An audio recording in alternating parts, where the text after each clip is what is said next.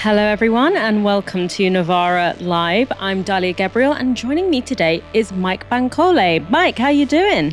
Yeah, not too bad. It's lovely to be joining you, Dalia. I think this is our first show together, so it should be a good one, and we might be the new A-team. Who knows? So looking forward to this. I mean, I think we have the raw ingredients to really do something special here. So, coming up tonight, a Tory minister has said that the government is prepared to build more prisons to jail shoplifters. Labour confirmed their pretty poor position on Sunak's new oil and gas licences. And Boris Johnson has got a new enemy. You'll find out who at the end of the show. So, here is today's first story. Energy giant BP has announced its profits for the last quarter, and whilst its profits have dropped by 70%, it still raked in a cool £2 billion between April and June. That profit dip isn't because the company's doing badly, it's down to increased spending in oil and gas infrastructure, as well as stabilisation in energy after the upheaval in Ukraine over the past 18 months. One group that's going to be happy today are BP shareholders. That's because BP has decided to raise their dividends by 10% despite tumbling profits. And in a second bonanza for shareholders, it's also committed to a $1.5 billion share buyback in the next quarter. That's on top of the $4.5 billion in buybacks it's already completed this year. In a sign that investors see today's profits as a blip rather than a prediction of things to come, BP's shares were up by 1.5% on the London Stock Exchange this morning. Perhaps they're rubbing their hands after Rishi Sunak announced unfettered access to new oil and gas in the North Sea yesterday. While millions of households are still facing fuel poverty this winter, BP's shareholders are cashing in, and new research by Commonwealth shows that while Southern Europe and North Africa were on fire, BP gave handouts to the rich instead of funding low-carbon fuel investment. As you can see from this graph, BP paid out a total of $3.3 billion in dividend and buybacks to shareholders. That's 17 times more than the measly $190 million it invested in low-carbon alternatives. It also invested $2.2 billion in oil and gas infrastructure, 12 times what it put into low-carbon investments. Now, these companies love to make you think that these shareholders are just innocent pensioners trying to make it through their retirement. But when you look at BP and Shell's top 10 shareholders, there's only one state pension fund, which belongs to the Norwegian government. But UK pension funds are amongst the least important investors in Shell and BP. Instead, the top shareholders are exactly who you'd expect they'd be: asset managers, investment banks, etc. So like Shell's last week, BP's dip in profits will almost certainly result in opposition to a further windfall tax this winter. At the moment, the windfall tax of an additional 40% on UK profits takes the total oil and gas giants' pay to 75%.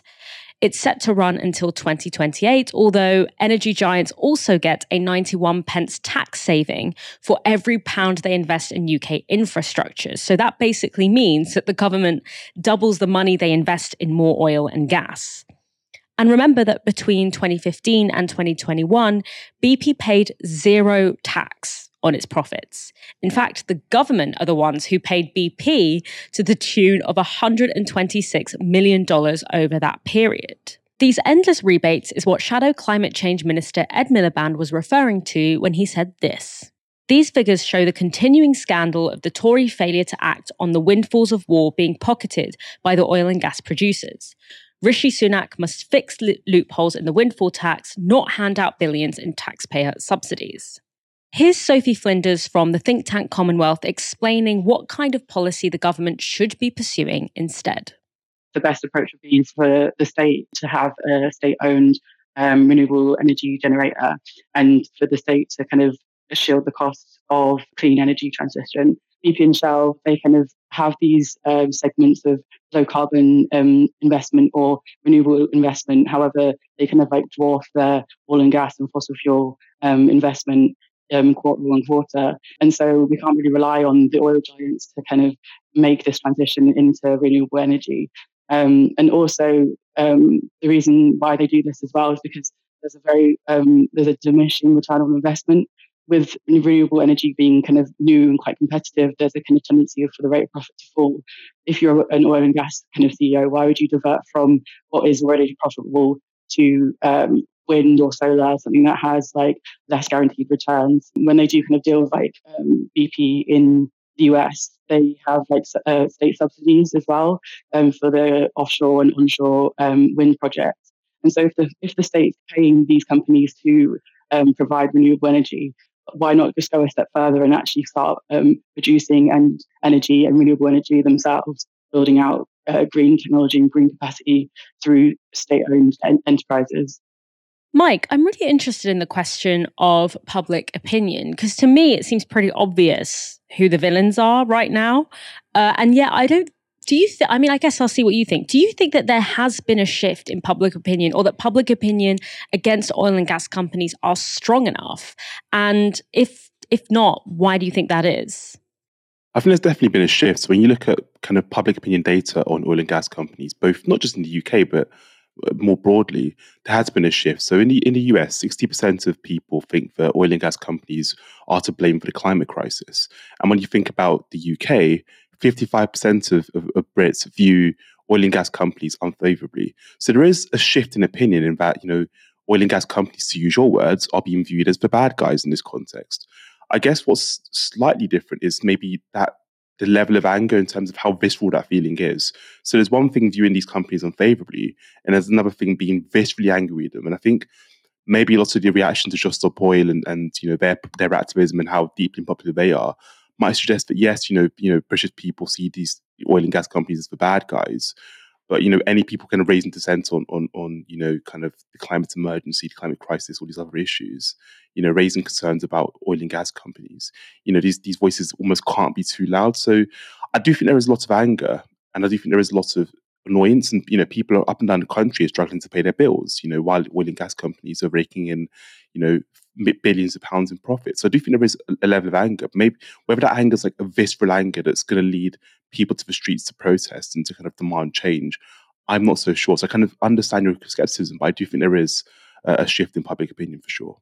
Yeah, and I think that if people fleeing their holiday homes because of wildfires is not going to make... we always thought that the problem was that British people aren't going to be motivated to fight against climate breakdown, to fight against these fossil fuel companies, the insurers, the financiers who are headquartered in London, because we are relatively shielded from the impacts of climate breakdown. But we've seen, over the summer, British people being impacted in ways that maybe they didn't think they would be impacted. Of course, it's nothing on what is going on in the global south, what people on the front lines of climate change are dealing with. But it feels like now is a window of time to really seize that narrative. And I guess I'm still kind of surprised that people seem to have more vim for Just Stop Oil protesters than they do for the actual oil and gas companies. But I guess when you have the media in the palm of your hand, that's the kind of, cognitive dissonance you can engineer in the population. Not to sound too conspiratorial, though. It's much more nuanced than that, of course. Right, the next story, staying on the oil and gas theme. Rishi Sunak's pledge to grant hundreds of new oil and gas licenses and, quote, max out North Sea developments has been condemned by politicians on both sides of the political divide. But the best-known group protesting against the prospect of new oil and gas licenses is, of course, Just Stop Oil. Emma Desaram is an activist from the group, and she appeared on Sky News to condemn the Prime Minister's promise. But Mark Austin decided to ask her this. Key here is that the UK is responsible for less than 1% of global emissions. Because we export a lot of our emissions. Look, there are hundreds, thousands of authorities who are saying no new oil and gas, okay? The people and the institutions who agree that no new oil and gas is incompatible with a safer climate, the International Energy Agency, the Intergovernmental Panel on Climate Change, the United Nations Secretary, the British Medical Association, Oxfam, the Quaker, I could go on. There are loads. I've got your list. I've got your list. But why not? Why not protest in China or protest outside the Chinese embassy about fossil fuels? Their coal production is going up. 3.2 billion tonnes in 2022, more in 2023, predicted to be 3.9 billion tonnes. So if you want to go and protest about fossil fuels, protest against the Chinese. But I'm not in China. I'm a resident in this country, and that's why I'm protesting about our government not doing enough. We are one of the most responsible historically, the most responsible for the climate crisis, and that is why I'm using my rights, as much as they're being eroded away right now, using my rights in this country to protest against this government, against new fossil fuels. Why aren't you protesting China? It's the classic diversion tactic that the press use when it comes to holding our own government accountable for their policies, particularly around climate breakdown. And listen, Emma came prepared. That was an incredibly patient and well-informed response to a very, I would say, bad faith question. And she was completely right. Of course, it makes sense to leverage political power where you are in the context that you know. But also the thing that she said about the historic emissions is completely correct. And it's really relevant to the question that was being asked of her. So let's look at some of the data around this debate, because it is true, yes, that China currently emits more CO2 than the UK. This chart from Our World in Data shows that this wasn't always the case. Per capita, China's CO2 emissions only eclipsed the United Kingdom's this millennium.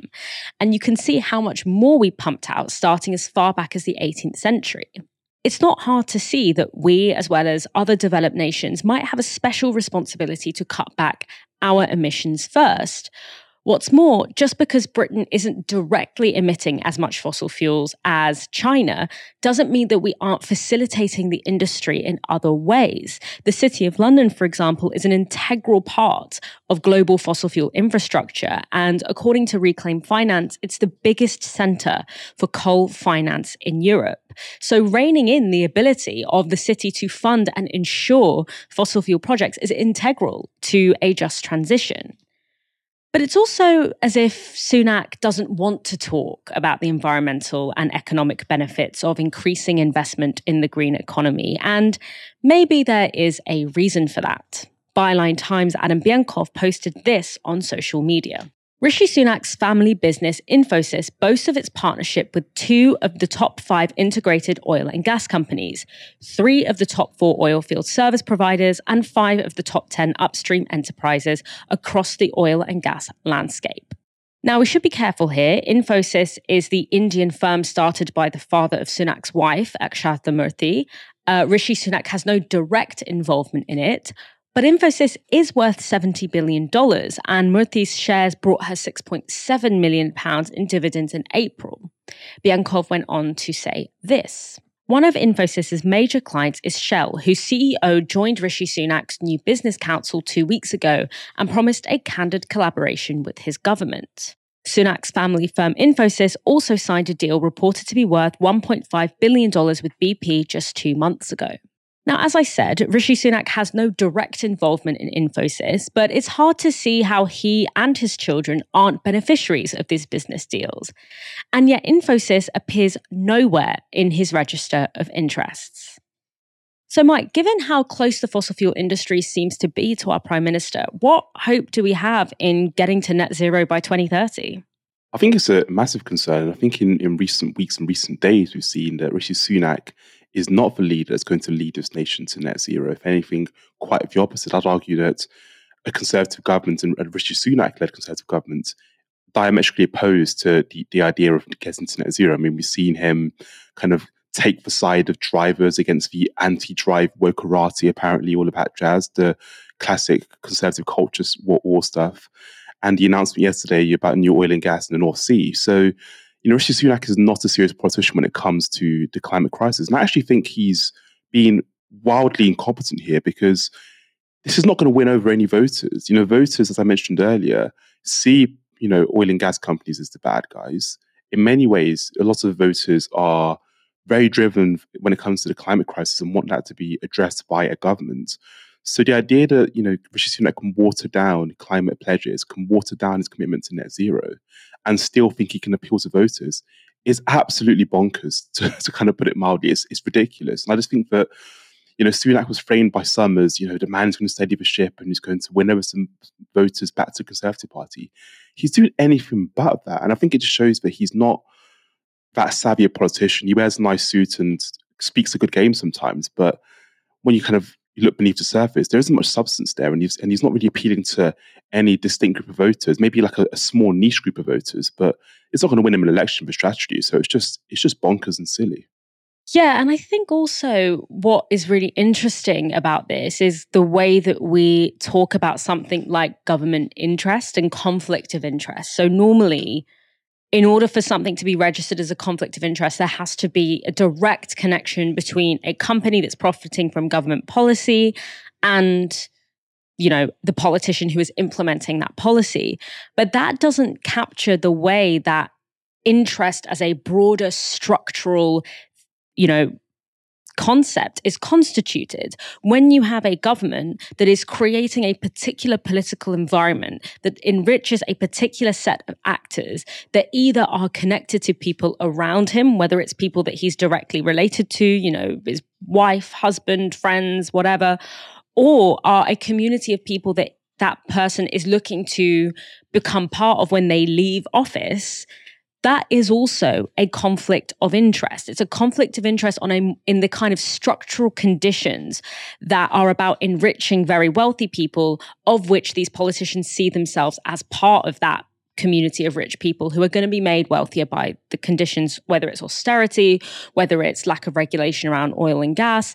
And so the frameworks that we have for flagging whether or not something is a conflict of interest really don't capture actually the bigger issue of in whose interest our governments govern and what kind of role what they see their role as being, whether they see themselves more as part of us or as part of, those shareholders that make all this money from policies that are going to kill us, essentially. Our next story, another climate story, actually, very climate heavy show today. But this time we're going to the other side of the aisle to the Labour Party. Labour has been clear that if it wins power at the next election, it won't grant any new oil and gas licences. But what will they do about Rishi Sunak's decision to grant hundreds of new licences for North Sea exploration? Surely Labour would reverse those, given how disastrous the experts have said they'll be for the UK's green transition. And especially as the party has vocally opposed the granting of new oil and gas licences by Sunak.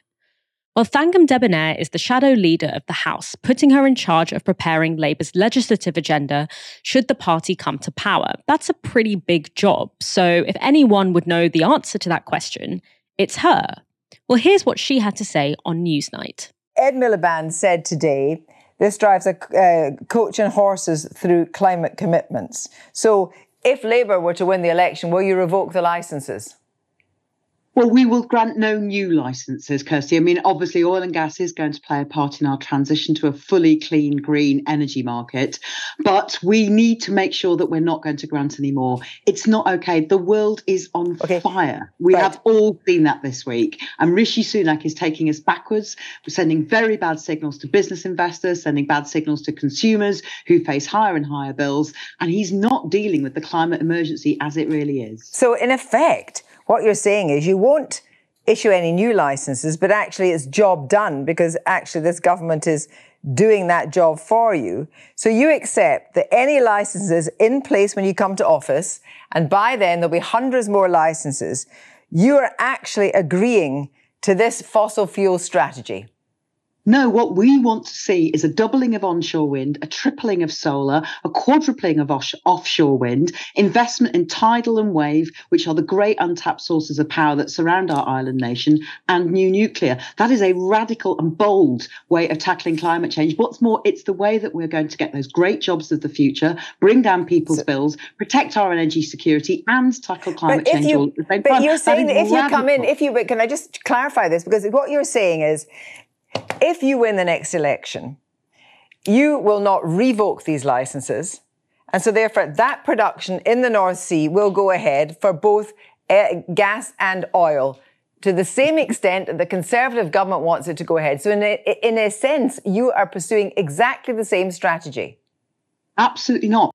Absolutely not. I mean, absolutely yes. And obviously nothing says bold and radical action like studiously avoiding the quite simple question that is being asked of her, which makes me think that what Debonair is saying there is that when these new licenses are granted, there will be zero difference in what's happening in the North Sea after the next election, whether Labour or the Tories win. Makes you excited for the next election, huh? Mike, how do we apply pressure on the Labour Party to change their position on this? I don't think we can, unfortunately. And I think, Debonair's response there is reflective of Labour's general approach to politics under Keir Starmer. They are unrelentingly unimaginative, the Labour Party at the moment. The line they've drawn between themselves and the Conservative Party is one of competence. So if you think about a lot of Labour's critiques of Conservative policy, whether it's migration, whether it's on the environment, a lot of it is about competence.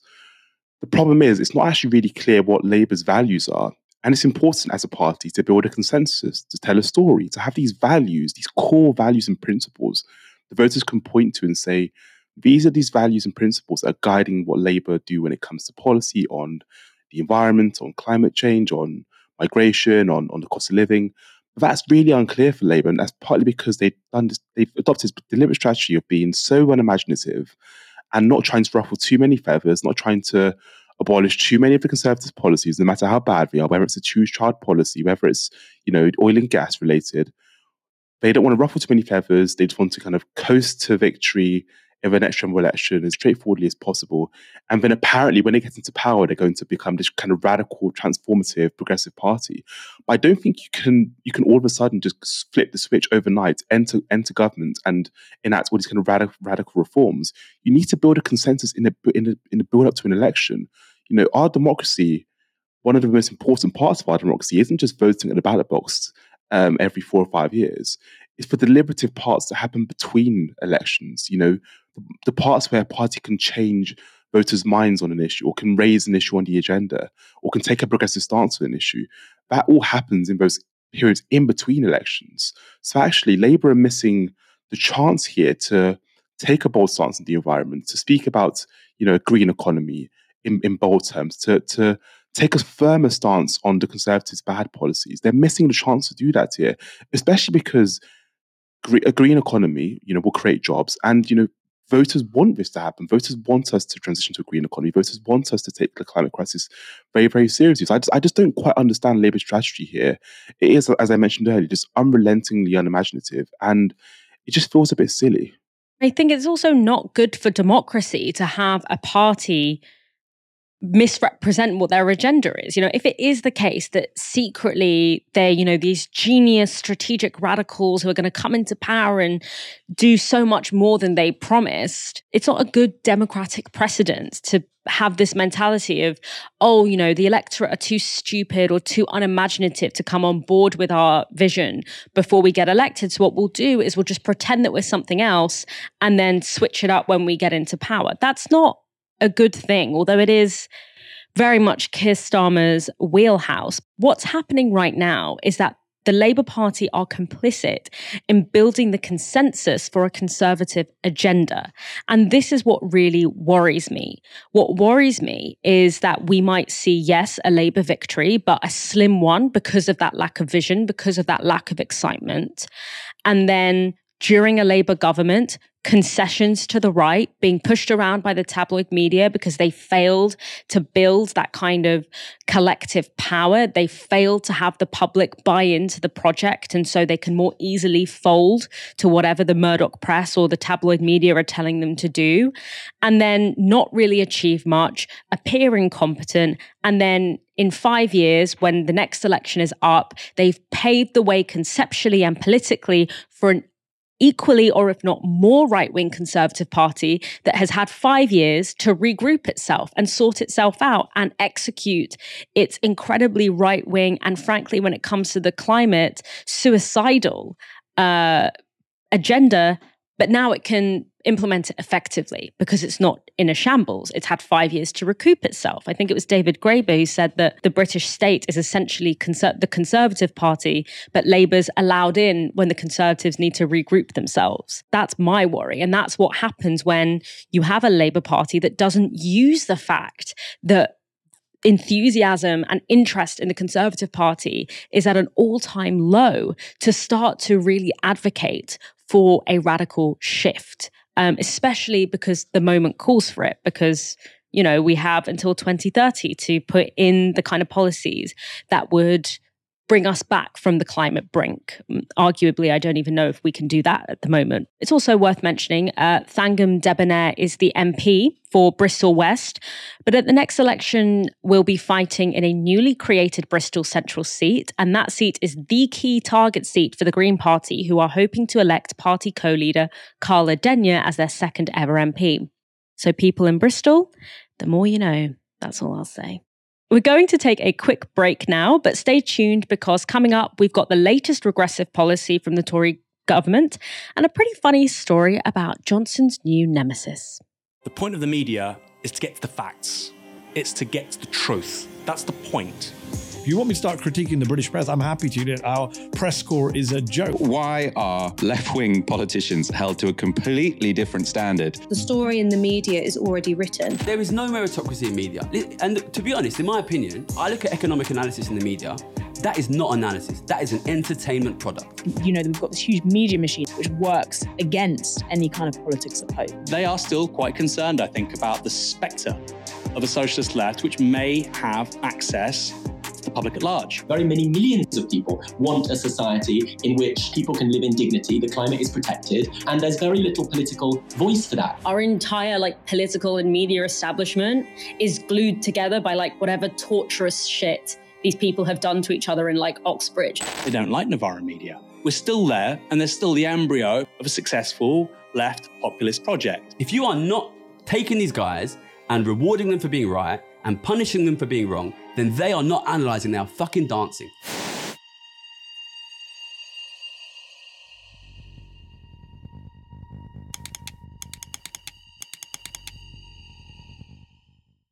Welcome back to Novara Live. And as you just saw, this show is entirely funded by you. So thank you to all our donors who make this broadcast possible. If you want to support us, then you can head to novaramedia.com/support and give 1 hour's wage a month or whatever you can afford. That link is in the description below. On to our next story. The Tory party loves a law and order story, except when it comes to their own prime ministers, of course. Now they're working on a new crime and justice bill, and they're considering adding tougher penalties for shoplifters, including jail time. Speaking on LBC, Transport Minister Richard Holden said this: "I think there has been an issue where sometimes the police haven't concentrated enough on some of these offences, but they really do have a huge impact on our high streets and shops right across the country. If people are particularly prolific on that, then yes, they do need jail time. But I think that sometimes on top of that, you need to tackle some of those underlying causes such as drug addiction, which will often lead them to a life of crime. So I'm all in favour of locking people up if they persistently break the law." Underlying causes like drug addiction. What about underlying causes like a Tory-created cost of living crisis and price increases of supermarket essentials being up by 50%? Hello? In March, police forces in England and Wales recorded a 40% increase in cases of shoplifting over the course of one of the worst economic years in recent history. Last May, industry paper The Grocer reported that the theft of everyday items was, quote, off the charts. Last month, the BBC reported that the most shoplifted item in Tower Hamlets was the children's pain relief medication, Calpol. Supermarkets have now security tagged everyday items like butter, cheese, and baby formula. And the typical family's annual grocery bill is £837 higher than it was a year ago. Look, we can't prove that all new shoplifting is down to the cost of living crisis, but it certainly doesn't seem coincidental. And there's good evidence to suggest that the cost of living crisis is playing a substantial role. So what to do with all these new shoplifters? Richard Holden gave LBC his solution. If people are persistently breaking the law, then they should go to jail. And if we need to build more prison places for them, then so be it. So no money to help people through the cost of living crisis, but plenty for the prison industrial complex. However, one issue for the Tories is that new shoplifters may not be the people they are particularly keen to lock up. In September, an article in the online magazine Refinery29 claimed this: "While the cost of living crisis likely will lead to further increases in shoplifting, it may also be changing the demographic of who shoplifts. It's always been the case that some people shoplift because they have to and others because they want to. But along with these groups, there's now a widening group in the middle who are shoplifting to save money for essentials or bills, or as one of many ways to stick two fingers up to what they see as a broken Britain.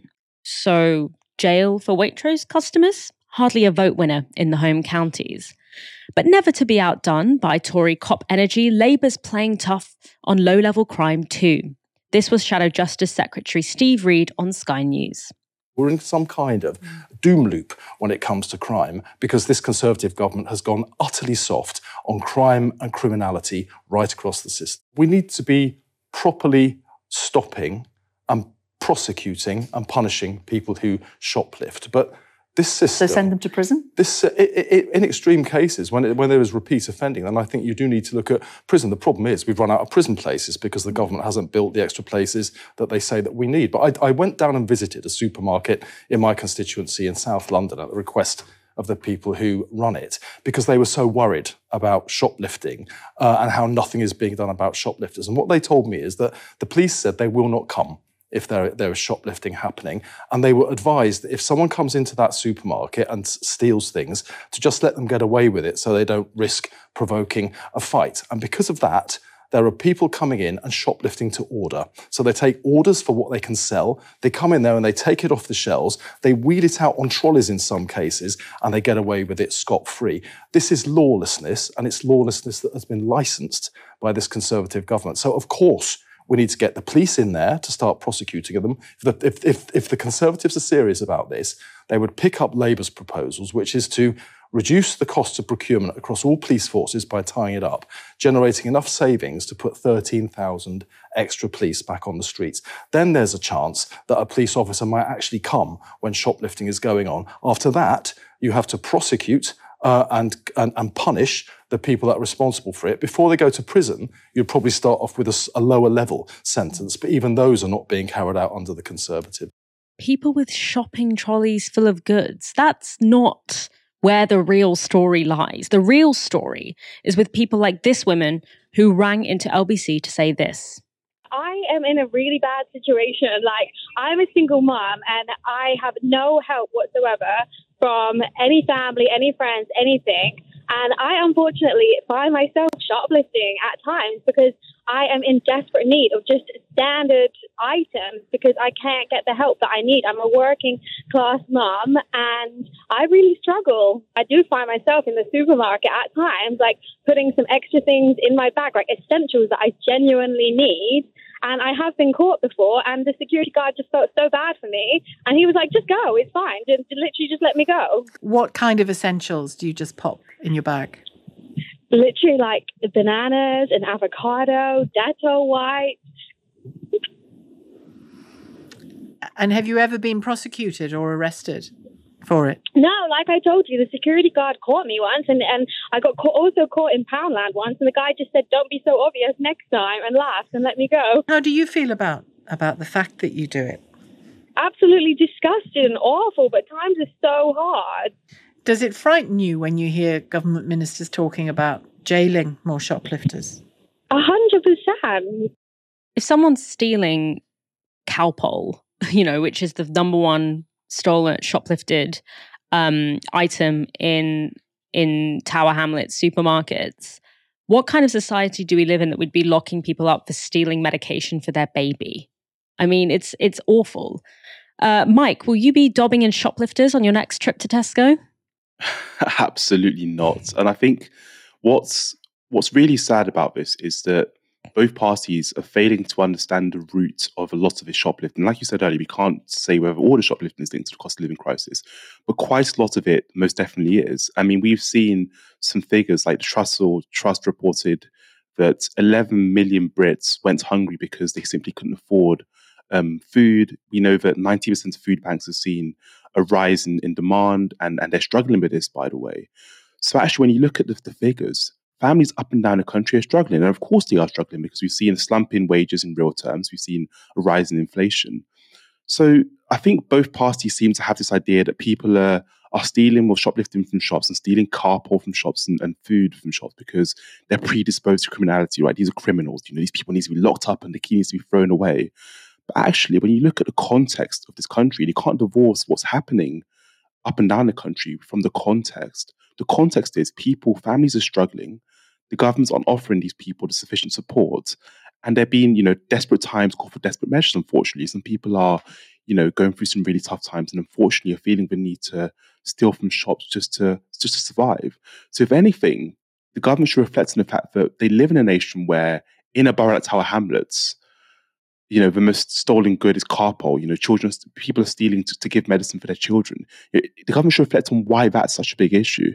Why are people stealing medicine? It's because they haven't got support from the government. So I actually think that, compassionate governments, a compassionate party, diagnose the problem not as one driven by sheer criminality or this kind of predisposition to delinquents, but rather people are struggling and people just need support at this desperate time with the cost of living crisis.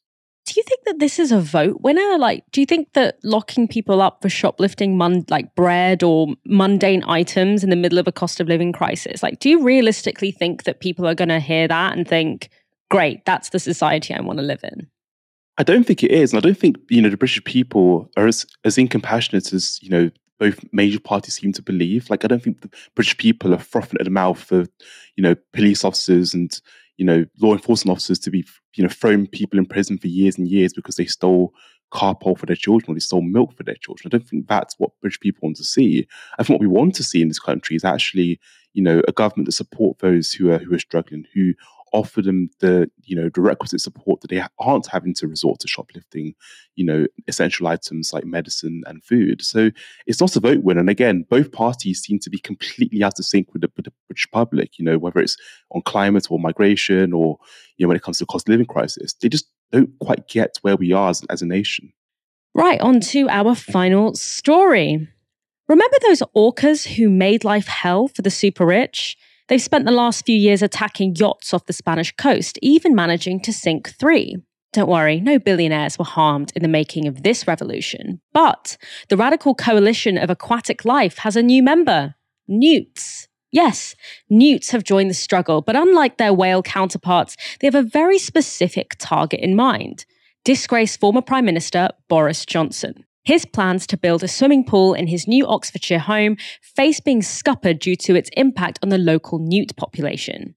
The great crested newts in question are a protected species, and so it is an offence to damage their breeding sites and resting places, including by building on or near them. So if you think of the orcas as a kind of direct action group, the newts have taken a more civil disobedience style approach of non-violent occupation. Look, the struggle has many fronts and it takes many forms.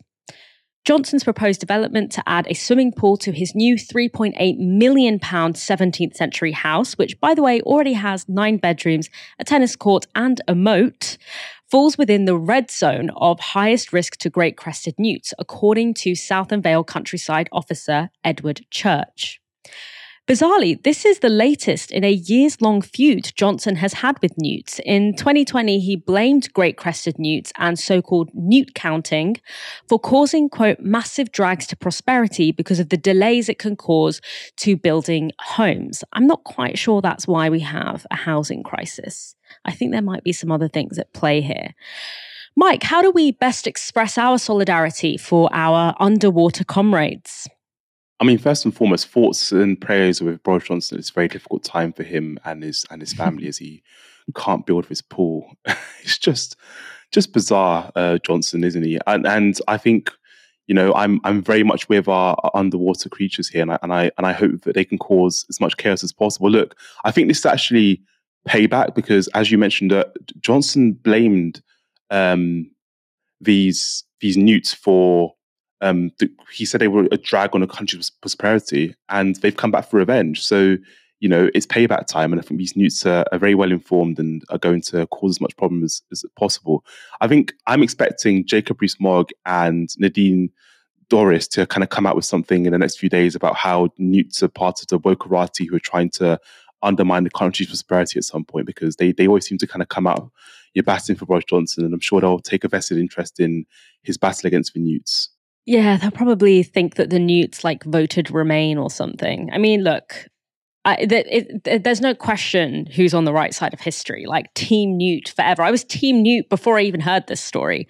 Just love them, and the Orcas, of course. But the Orcas are just like, they're more hardcore militants. The Newts are kind of the compromise that the oceans and the rivers and whatever are offering to us. They're really just dealing with the situation in a way that we, even though we have opposable thumbs and can walk on land, just don't have the guts to really take it that far.